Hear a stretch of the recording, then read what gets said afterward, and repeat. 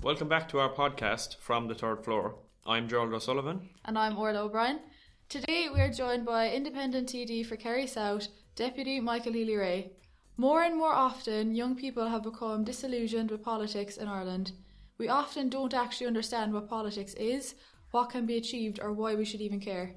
So we're hoping that today's conversation with Michael might shed some light on these questions and might motivate our listeners to become a bit more active in the political process in Ireland.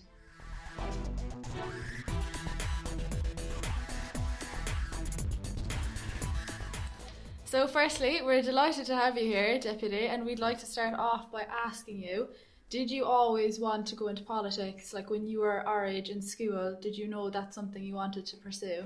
Well, I suppose me in politics actually started younger than your age now, in that when I was in the national school. Okay. My father was a county councillor and he was good at organising elections. I know this is an odd thing to say, but when a national politician would have died around the country, I used to be delighted. Oh, right. Because what it meant for me was that my father would be going away fighting that by-election, because when a TD dies, like if I died tomorrow morning, there'd have to be an election in Kerry, just to replace that person. Okay. If a councillor dies, the person can be replaced without an election, but when a TD dies, there has to be an election, and it's called a by-election. And my father was good at organising by-elections, so what it used to mean for me when I'd hear a person was dead, a respectful time after the death, we'd all head to that constituency. I was only 9, 10, 11. My job used to be putting up posters, give you out leaflets, all that sort of thing. Mm-hmm. So it meant 3 weeks off of school, away around the country somewhere, fighting an election. And I got a great interest in politics at that. I got to meet an awful lot of people. Speed dial on then, a number of years later, when my father was running for elections, I was his director of elections at every election, all his national elections. That's a very interesting job in that it is very demanding. You're working with great people. You're working with people who are interested in, getting their candidate. And our candidate was my father at that time. And subsequently then, when he retired, I was selected as the person to replace him and to run. And I did. And that's how I got going.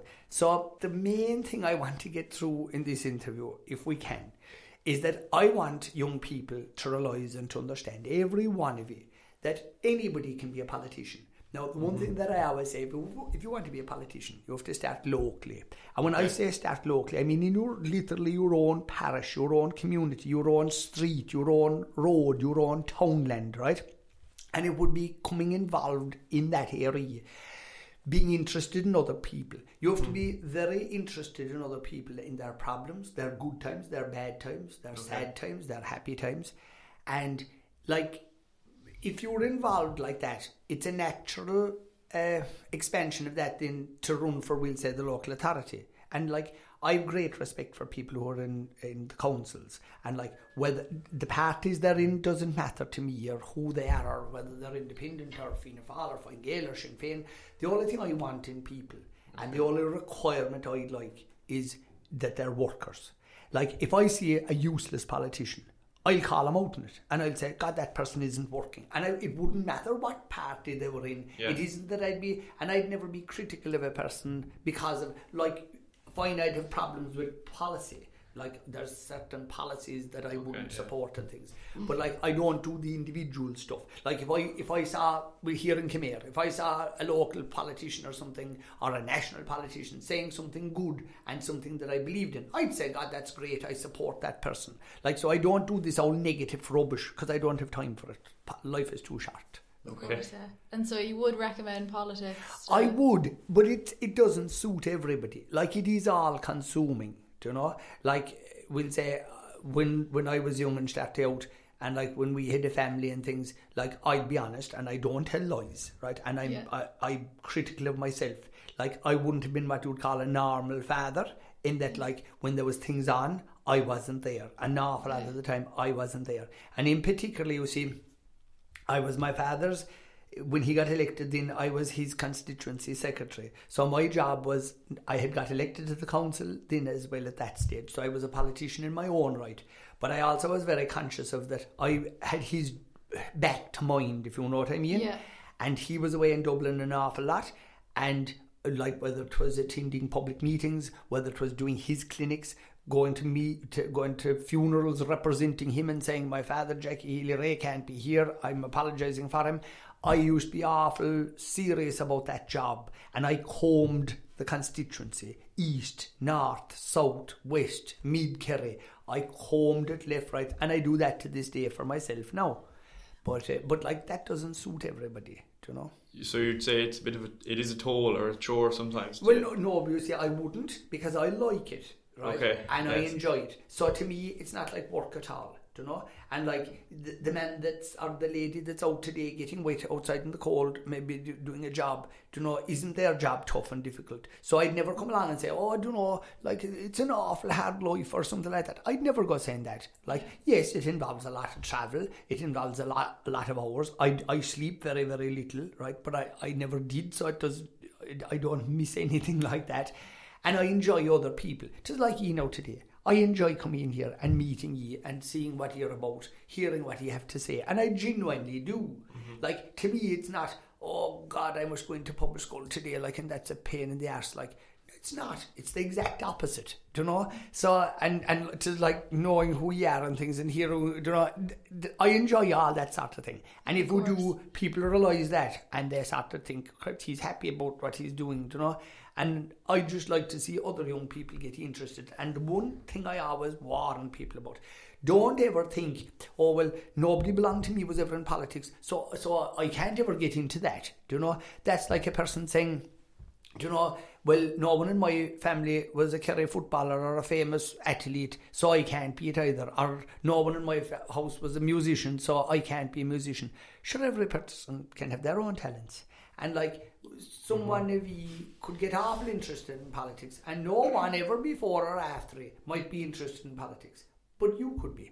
And why not pursue what you want then? Don't ever think there's a barrier, but that's the same as everything in life. Yeah. And always remember, you can do as much or as little with your life as you want. And what kind of person would you say is best suited to the job then?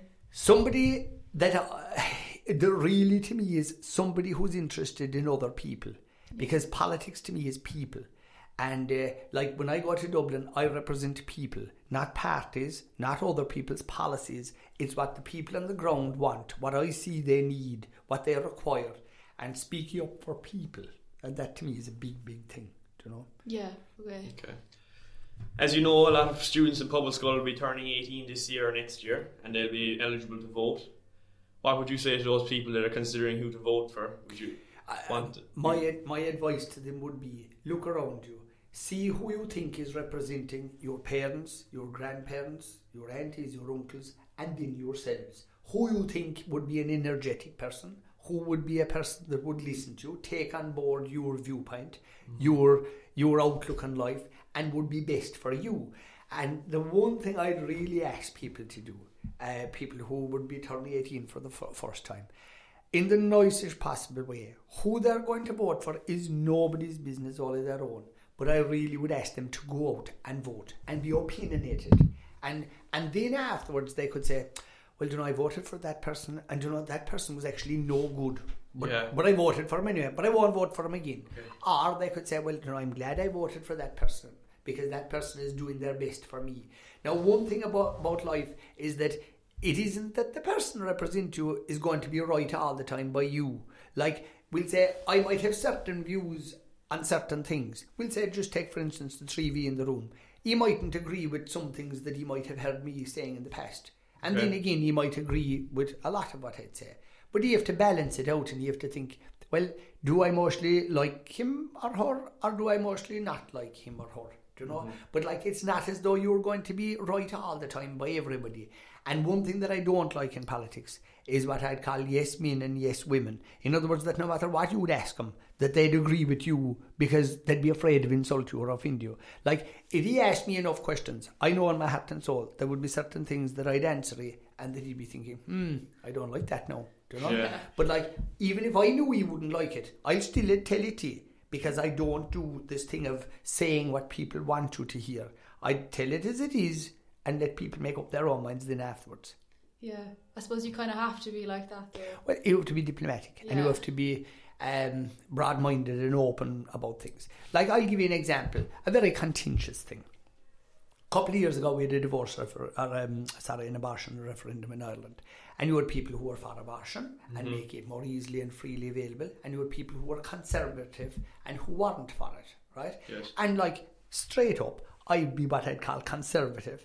And like, my attitude was, yes, of course, there is very sad medical events that happen to a woman, like, and that she might have to avail of the services of an abortion. And I respect that very much.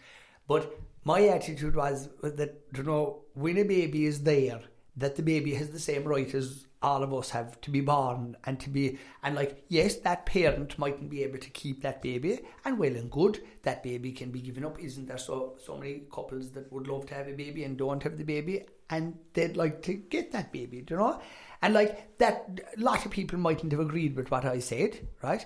But what my attitude about it was, though, I wasn't telling anybody, oh, I'm right and you're all wrong. My attitude was, this is my opinion, this is the way I feel about it. I'm not telling anyone else they're wrong. And like, I didn't go out canvassing and saying to people, oh, you should do this and you should, because I'm right. It wasn't that way. I was just saying, this is my view. Okay. There was a vote taken, a referendum, and the other side won. And abortion came in. My attitude about that was, that's democracy. Yeah. And I was on what we'll call the losing side of that argument. I was genuinely disappointed. I was genuinely upset. There was things I proposed afterwards then to do with pain relief and all that for the baby being aborted and all that.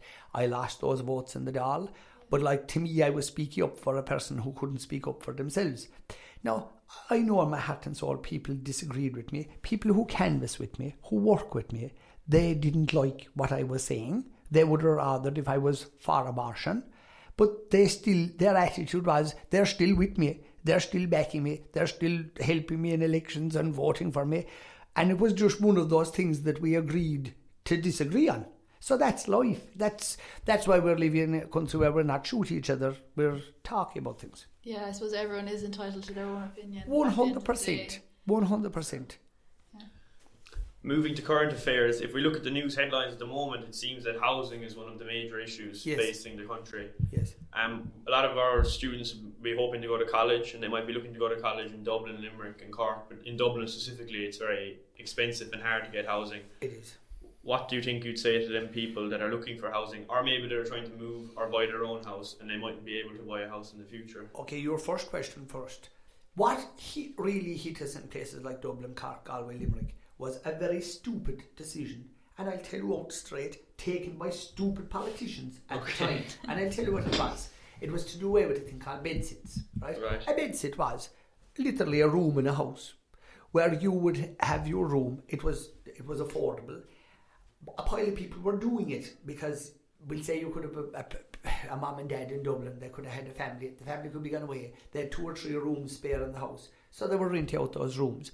Yes, maybe they weren't en suite, and maybe you had to share a bathroom, but to be honest with you, so what? If you had that room at an affordable rate. I had a sister that left here. She left this school. She went to Dublin. She got a job in the civil service. She lived in a bedsit for 8 years. There was 4 people sharing the bathroom that she was using, right? So literally, if you hit it at the wrong time in the morning, you could be in a queue of 4 waiting to use the room. She stayed there 8 years. It was affordable. She saved money. And then she was able to go away and get a loan and a mortgage and get going herself. Her rent wasn't extortionate or outrageous. It was affordable. But then these geniuses of politicians came along and said, oh, this is so wrong. You shouldn't be sharing a bathroom. You shouldn't, living in a room where your kitchen was over there and your bed was here. Oh, that's outrageous. You should have a kitchen. You should have this. You should have that. These are young people starting out and going to college, or starting a new job like my sister was. Like, their politicians were wrong. What did they do then? They really hurt every person who was looking for accommodation, because all of a sudden it made all of those places illegal. Remember, all those people who were getting a bit of income every week, that income was gone from them, and it made it more expensive on the students. So it was a stupid decision taken by stupid politicians that hurt all the students at that time. Now they're realising they're wrong. This is about 10 or 15 years later, and they're realising now that, oh well, bedsits are all right now again. So they were wrong there for 10 or 15 years, but look at the harm it did to the market, and it put an awful lot of people who are providing accommodation out. Now they're even saying to people who have local authority houses, you can be renting, remember now, a council house now today, and you can rent out rooms. Okay. So that'll tell you, the proof of the pudding is they're changing now and doing a massive U-turn. That'll tell you how wrong they were in making the decision they made those years ago. So that's one of the problems that we have. So hopefully that will start getting rectified because more people can provide accommodation. Remember, the more of anything you have, the more bananas you have to sell, the cheaper it'll make the price of a banana. If it's very rare to get a banana, it's going to be an expensive bloody thing. Yeah. Housing was gone so scarce, and then we had no building going on, right? Because building anything now has gone so expensive. Building has gone extraordinarily expensive. And one thing that doesn't make sense anymore, for example, is to buy a property and rent it out. Because number one, the biggest elephant in the room is you're paying 56% tax. So if you get €1,000 in income, in rent, you're giving 560 to the government. That's stupid. If the government said, right, we'll charge tax at 15 or 20%, all of a sudden people could bring down the rents because you wouldn't have to be bringing in as much. You could actually bring in less and have more if they reduce the tax take. Like the government are giving out about the housing. So they're making the most out of it because they're getting 56% in tax. They don't ever go tell you that. No. How, say now you say that that's an issue, that they're charging 56% tax, how would you or a politician go about? I proposed it to them and I've been proposing it for years, but eventually now it's catching on, and they say that like I had a meeting with the two ministers for finance last week, and they are definitely bringing in something in the budget that will reduce that. There might be an allowance, maybe like, the same as the rent-a-room scheme. You might be able to earn 14,000 or something tax-free, and they might reduce the actual rate itself. If they do something like that, it'll be most welcome. And coming back to what I said to earlier on, if I see politicians doing the right thing, I'll be the first person thanking them, and I'll be saying, yes, he finally listened to me and people like me, but after a lot of knocking on the door, Okay. So there is progress being made. There is progress being made, yes. It'll take time. But one thing then that you have to know then too, because this is crazy. You hear, for example, and I'm going to name people who are doing it now, because I can do so, because I'm interested. There are people in Sinn Féin, in the Democratic Left, in Fine Gael, in Labour, who have been shouting an awful lot about housing. Okay. And if you look at the individuals themselves, what have they been doing in their own constituencies? Objecting to housing. I'll give you examples. There's one person in the Green Party, she's not in politics long, she's objected to 5,000 houses in her own constituency. Right. We have the Sinn Féin spokesperson on housing, has objected to thousands of homes being built in his own constituency. Now that doesn't make sense. That'd be like me coming in here today and saying to you, oh well, we need more houses in Kerry, and at the same time then if he'd check my record that he'd see, God, he's objecting to houses in Kerry. And this is what these people are doing. So they're standing up inside the Dáil and they're shouting, we should have more housing, and when a person comes along and I have a TD that objected to 755 student accommodation units being built in his constituency because he made out they were too small. I mean, get this in, 755 students accommodations, and he objected to them and took them to Bord Penala, which in turn then, if they do get granted eventually, it makes them more expensive because the time has moved on. It'll cost more money to build them. If it costs more money to build them, they'll have to charge more rent. So these people, they're not part of the solution. They're actually part of the problem. You try to hold these people accountable. Exactly. So they're saying one thing. They're saying one thing and doing another thing. Yeah. I mean, if you want bloody housing, you have to support people who are building housing. And yes, we need a mix. We need public, we need private, we need a mixture of housing. Like if you had one of those TVs now sitting down here, and if you said, why did you object to 3,000 houses in your constituency? Do you know the answer they'd give you? Oh, well, now they were for rich property developers who wanted to build houses, sell them and make money, right? Your answer to that would be, would you get real, you donkey, right? Because if a person gets planning for, we'll just say 100 houses, that person has to give over an element of that for social and affordable housing. Yes. And plus then, if the houses are out there at the market, and if there's more of them, you will have young couples who will be able to get a mortgage and who will be able to buy one of those houses. And what's wrong with that? Do you know, like they have this socialist to the left idea that, everything should be public and everything should be for free. Well, that's not living in the real world. But an awful lot of those TDs, they're very lucky to be TDs, because if they were at home, they'd have nothing in the world to do, because nobody'd have them, because they're actually unemployable, because they're looking between their 2 years all airspace. you'd wonder how they get away with objecting to all that. I know. So. It's ridiculous. And people in Labour then objecting to thousands of houses. I mean, it's crazy. Mm-hmm. Like the override case, when I questioned the Taoiseach lately, as in the last couple of weeks, on the record of the Dáil, and I called this out for what it was. Okay. And in his answer, in fairness to him, he said, I agree with you, it's very difficult to understand. And for instance, myself, he said, it's 7 years, he said, since I objected to housing. But so right away he admitted himself that he was an objector as well. It's awful for somebody. And yes, the law dictates that there is a right for people to object. And that's fair enough. If you're building something and I'm living alongside you, and if I think your building is going to adversely affect me, well, it's okay and it's fair enough for me to object to that, or to put in an observation and say, well, he's putting windows looking in me, I'd rather if he didn't. That's fine. But these people are just objecting to thousands and thousands of houses for no reason. Okay. It's a wonder how they'd be getting away with such objections and what their justification are. It's no secret that you're a very busy man. Would Yes. you mind telling our listeners what a typical week looks like for you? Oh, well, I suppose, and don't get me wrong now when I tell you this, it's not looking for the sympathy card or anything, because I'm not looking for anything from anybody, because I like what I do. Yeah, so as far as I'm concerned, I don't work at all, right? Because I enjoy every bit of what I do. But how I manage is, I start very early in the day, and my day starts, we'll say anytime, it could be 5:30, 6 o'clock would be the latest, right? Oh my God. And my day stops at it could be 12 or 1 o'clock at night. And I do an average between 10 and 12,000 kilometres every 4 weeks, which is, we'll call it, what's that, about 3,000, maybe 3,000 or a bit less kilometres every 7 days, Mm-hmm. Yeah. So I do a lot of driving, I cover a lot of ground, I do more clinics than anybody else in Kerry, I attend more meetings, more public meetings, more functions, I'd honestly say, than any other politician in Kerry, and probably than any other politician in Ireland. But I like it. And on top of that then, because some people criticise me for it, but I do the opposite and say, I think it makes for a better rounded politician. I don't just do politics, I have Plantire, so I'm creating employment to that, and I'm working at jobs, and I did an awful lot of work on the Macroom bypass, and did an awful lot of work there for years, and all that sort of thing, and on wind farms and with farmers and making roads and in sites and developing houses and all that.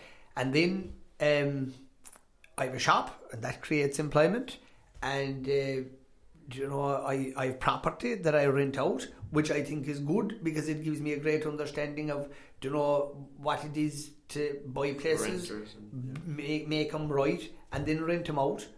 I do long and short, I have a guest house and all these different sort of things.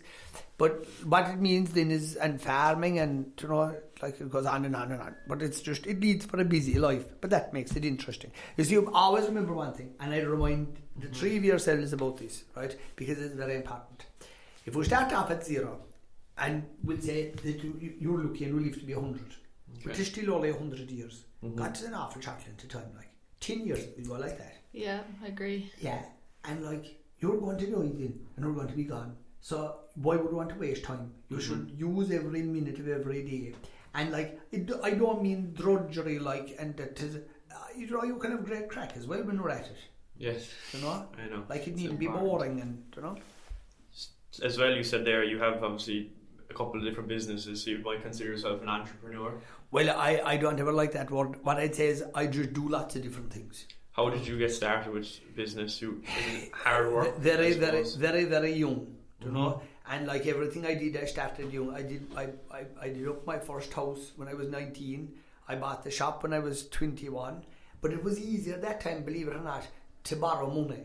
I didn't have money. Nobody ever gave me money. Okay. Right? I borrowed it. And I always name one man, because I actually met him. I met him yesterday. I met him at a funeral, and I shook hands with him, and I asked him how he was doing, because he meant so much to me. And what he was a bank manager. He's an old man now, he's retired. His name was Dennis Cronin.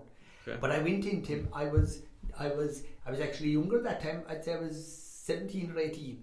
And I went into him and I told him I wanted £10,000. Yeah. And he said, for what? and I said to buy a digger. And he said, well, have we a guarantor or something? I said, I have nothing. I said, like, I wouldn't go to my mother or father. If I couldn't do it myself, I wasn't going to do it. Okay. So he said, how much was the digger costing? And I said, it was 14,000.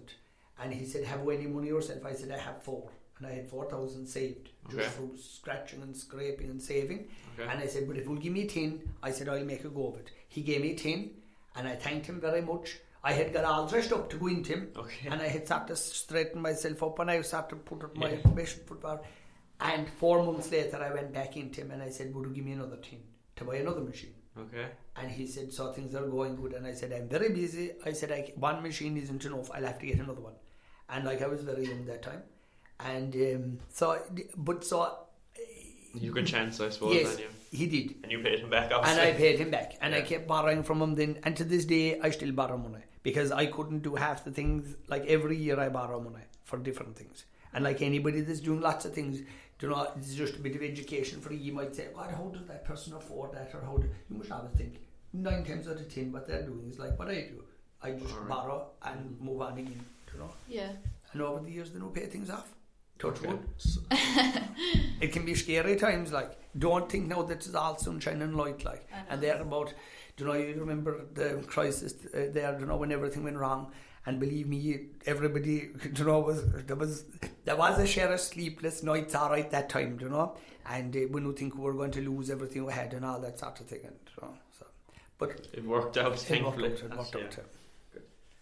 So last year, Norma Foley, the Minister for Education, visited our school. Yes. At the time, changes were proposed to the Leaving Cert. The Leaving Cert exams were described as not fit for purpose. Yes. What does that mean? And do you think that they should change the current system? Yes. Well, the one thing that always bothered me about things, and I have to, again, be brutally honest and make a confession to you. Yeah. I went to the vocational school here in Khmer. Okay. I did my group cert, I did my inter-cert, but I never did my Leaving Cert. The year I should have been doing my Leaving Cert, I went to Agricultural College, and I got what's called the National Certificate in Agriculture, the Green Cert. Okay. But my worry about the Leaving Cert and the way it was structured at that time was that you studied, and you sat down over a couple of days and did an exam. And God, what about if things were going bad with you that time? What about if physically, if we were sick, if we weren't feeling well? What about in our head, if our head was upset? What about if somebody had died belonging to you, an auntie, an uncle, a mother, a father, brother, or sister, or somebody you were close to, and you were a bit upset, and you were sitting down all of a sudden, and every bit of your work had to be reflected in those days, of doing those exams. And like anybody in life can have a couple of bad days. Mm-hmm. So I was very worried always about that should it not be a sort of a time-based reflection on your achievements. I agree. And that like you'll be scored along the line, we'll say every quarter of every year, and that it will be a culmination of your abilities, Of course. And there is talk at the moment about Leaving Cert reform. Yes, through the Minister for Education. There is, but like, because nothing ever stays the same. Like we were talking about, my late mother always said to me, she said, the only thing we're sure of that'll be definite is that, and think of the contradiction of this, the only thing that's definite is that nothing stays the same. Mm-hmm. Like the two of you today, like what you are right now, how you feel, how you're getting on, the people that are around you, the people you were friends with today, the family that are around you, just remember one thing, every bit of that is going to change. Mm-hmm. Everything. The people that are in your phone, the numbers that are ringing continuously, they're going to change. Because of one reason or other, some of them might be there forever. They might be there longer than you. But always remember that everything changes. One of the most sobering things I was ever taught in my life, and just think about this for a minute. There will come a time in life when a person is going to die. Yes. And that person will be the last person in the world that ever knew you. Do you get it? In other words, you yourself will be dead. Yeah. And all of the people that had known you and that had met you and knew you, they'll all eventually die. And then eventually, the last person is going to go that ever knew you, ever saw you, ever met you, ever knew anything about you, and they're going to go too. And then all of a sudden, your history. So the point is things change. So if life changes that much, surely be to God we can change the way we do exams. Okay, so there is I change agree, coming though. for that. Yes. Going back to the current headline, you were speaking recently on the Tonight Show about there's a new law being proposed about being able to drive at age 16. Yes. Driving cars. Yes. As you said, you can drive work vehicles at the moment. At the 16. moment, anyway, yes. So is that law, it's being discussed at the moment? Yes, I'm very interested in it, and I'll tell you why. I trust young people, and I trust anybody until they do something to break that trust, right? Okay. So my attitude is what's wrong with a young boy or girl of 16 sitting behind the wheel? If you can drive a tractor, why shouldn't you be able to drive a car on the roads? And like we had an advantage then in a lot of the young people today. Like I bought my first car when I was 11, KTI 437. I bought it after John Lyon, Louise Lyon's dad, there near the church in Kilgavin, £45. And I used to drive it, and not on the main roads, but I used to drive it everywhere else. And it was great, and it got me used to drive. I hit ditches with it and broke lights and things like that. And, yeah, and there was nothing in the world wrong with that. My daughter had her own first car, which she bought herself at 12, and she used to be driving it. Do you know? That's very impressive. Yeah, and like old bangers, like, but they'd start and would sit into them and drive away. And like, God Almighty, to me, I think it's crazy that young people aren't allowed to drive on the main roads in a car at 12. I actually think it's cuckoo. Would you say, though, it's kind of down to maturity, though? But look, Day, you see, if you treat people, like if you treat a person like they're stupid or something, then right? they're gonna act stupid. Sure, they're going to act stupid. Yeah. But if you treat people as though they're mature and give them responsibility and be nice to them and give them opportunities and don't be wrapping them up in cotton wool. And my goodness gracious me, I don't ever want to say anything that would result in a young person getting hurt or God Almighty being killed on the roads or something. Sure, I'd be horrified. But I think, and the idea of restricting them then, and that yes, there'd be different rules for them. Well and good, you know. And I don't care if we have a sign up in the car saying 16L or something like that. No problem in the world, you know. Yeah. And that people would be saying, oh, I must watch this person now. And if they're misbehaving, you know, the guards would be keeping an eye out and watch the speed of that person, and would give them a chance. All right. So you'd support it. Yeah. And how would that law come about being brought into the country? It's laws. Look, we make laws every day of the week. That's what a TD is, a legislator, right? And so there's a process for that. It goes before the Dáil, it goes before the Seanad, and eventually is signed into law. So it can happen. Okay, good. Okay, good. Before we finish, we'd like to talk to you about a topic that is very prominent in schools of all nature and life in general, is bullying. Yes. When you were in school yourself, you suffered from dyslexia. Yes. So that would have been challenging. Yes. And your parents also separated it at a young age. Did that affect you, firstly? Well, we'll deal first of all with the bullying. I like... And what kind of advice would you have for someone that might be facing an issue with bullying? What happened to me was I couldn't read or write. Okay. And like when I say I couldn't read or write now, I mean like when I was 9, 10, 11, 12, I couldn't write my name. We'll say at home the bar, Healy-Rae, Jackie Healy-Rae was written over it. Yes. It couldn't mean anything to me. And you see, what was very confusing about it was, it wasn't just, it was flipped over, right? It could have been Ray instead of being R-I, it could have been E-A-R, do you know? And you could look at it again and it could be R-E, do you know? It was a mess, like. And my head was a mess. Challenging. Yes, it was very challenging. Okay. So I suppose how I made up for it was, my interest was work. You know, so instead of being academic, all I was interested in work. Any type of work, I was very happy at it. Manual work, you know, anything like that. I was just very happy to be doing something with my hands rather than my head, because my head wasn't right. So how do I feel then about, we'll say, children today? Like, number one, early diagnosis of everything. All the different prognoses and diagnoses that are there. Early intervention is very important. And like, my problem was, I wasn't just dyslexic, I was profoundly dyslexic. But it was a known Sister Regina over in Killarney. She took me under her wing, she helped me, she got me going, which was great, and I was delighted. So that was fine, but yes, it's horrible to think of that a person would have, you know, issues like that, and that other people wouldn't be nice to them, you know? Like, without naming anybody, but like when I was going to school, I remember exactly who I was very close to at the time in class and that.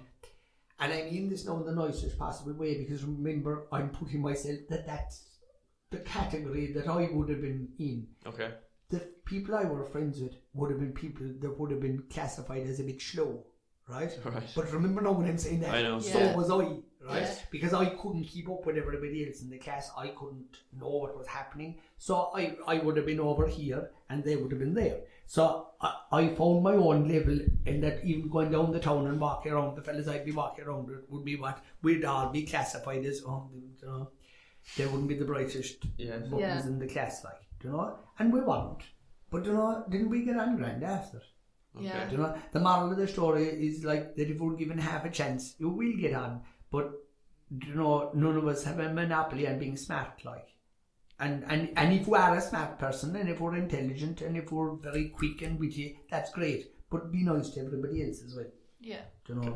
Would you have a message for people that are not necessarily being bullied because of this dyslexia or any kind of challenge like that? I would talk to people, right? Yeah. And tell people what's bothering you. Do you know what I mean? And tell people that that you're upset. And like highlight, if there is nasty, like you will meet nasty people in life. Yes. And if they are and if somebody is being what I won't say to you, like, call them out on it, like, and stand up and say, like, this person is a bully, and say why they're a bully. Call them out in public, call them out inside in the class, and say this, this person, and point at them, is treating me horribly. Why? What did I do wrong? Tell you one thing, you wouldn't be long, turn it around. Yeah. So, yes, and sorry, I never answered about the parents. Yes, you see, nowadays today, like, people now today get divorced, separated, all that sort of thing. Like, in my day, they didn't. It wasn't really the done thing. And my parents did. And I suppose one thing that was useful to me in that is that they sort of separated in a way, but they were still friends, and that they weren't bitter enemies or anything like that. So that was very helpful, And but I suppose you were looked on a bit differently because of that, because it was sort of unusual. But sure, look, you could say they were different at the time, and another way you could say, weren't they ahead of their time? Yeah. And equally, both of them got on very good after. The two of them were very happy. Do you know what I mean? Like, sometimes people can get on living together, other times they get on living apart. One thing that I'd say to a boy or a girl today is, if they are friends with somebody, and when I say friends with somebody, I mean like a boyfriend, girlfriend, or a relationship, or husband or wife, or whatever. Like, yes, if we're getting on good, stay together, and that's grand, right? But if we're not, don't ever be afraid to say, good luck there, amigo, I'm out the door, I'm out the gap, or you're out the door and you're out the gap. And like, because again, life's too short. Yeah, I agree. Okay. Definitely.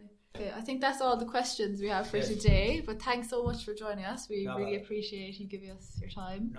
Thanks for listening to our podcast. We hope you enjoyed it. Make sure to check back again for our next episode. In the meantime, if you wish to stay up to date with our podcast, you can check us out on social media from the third floor. Thank you.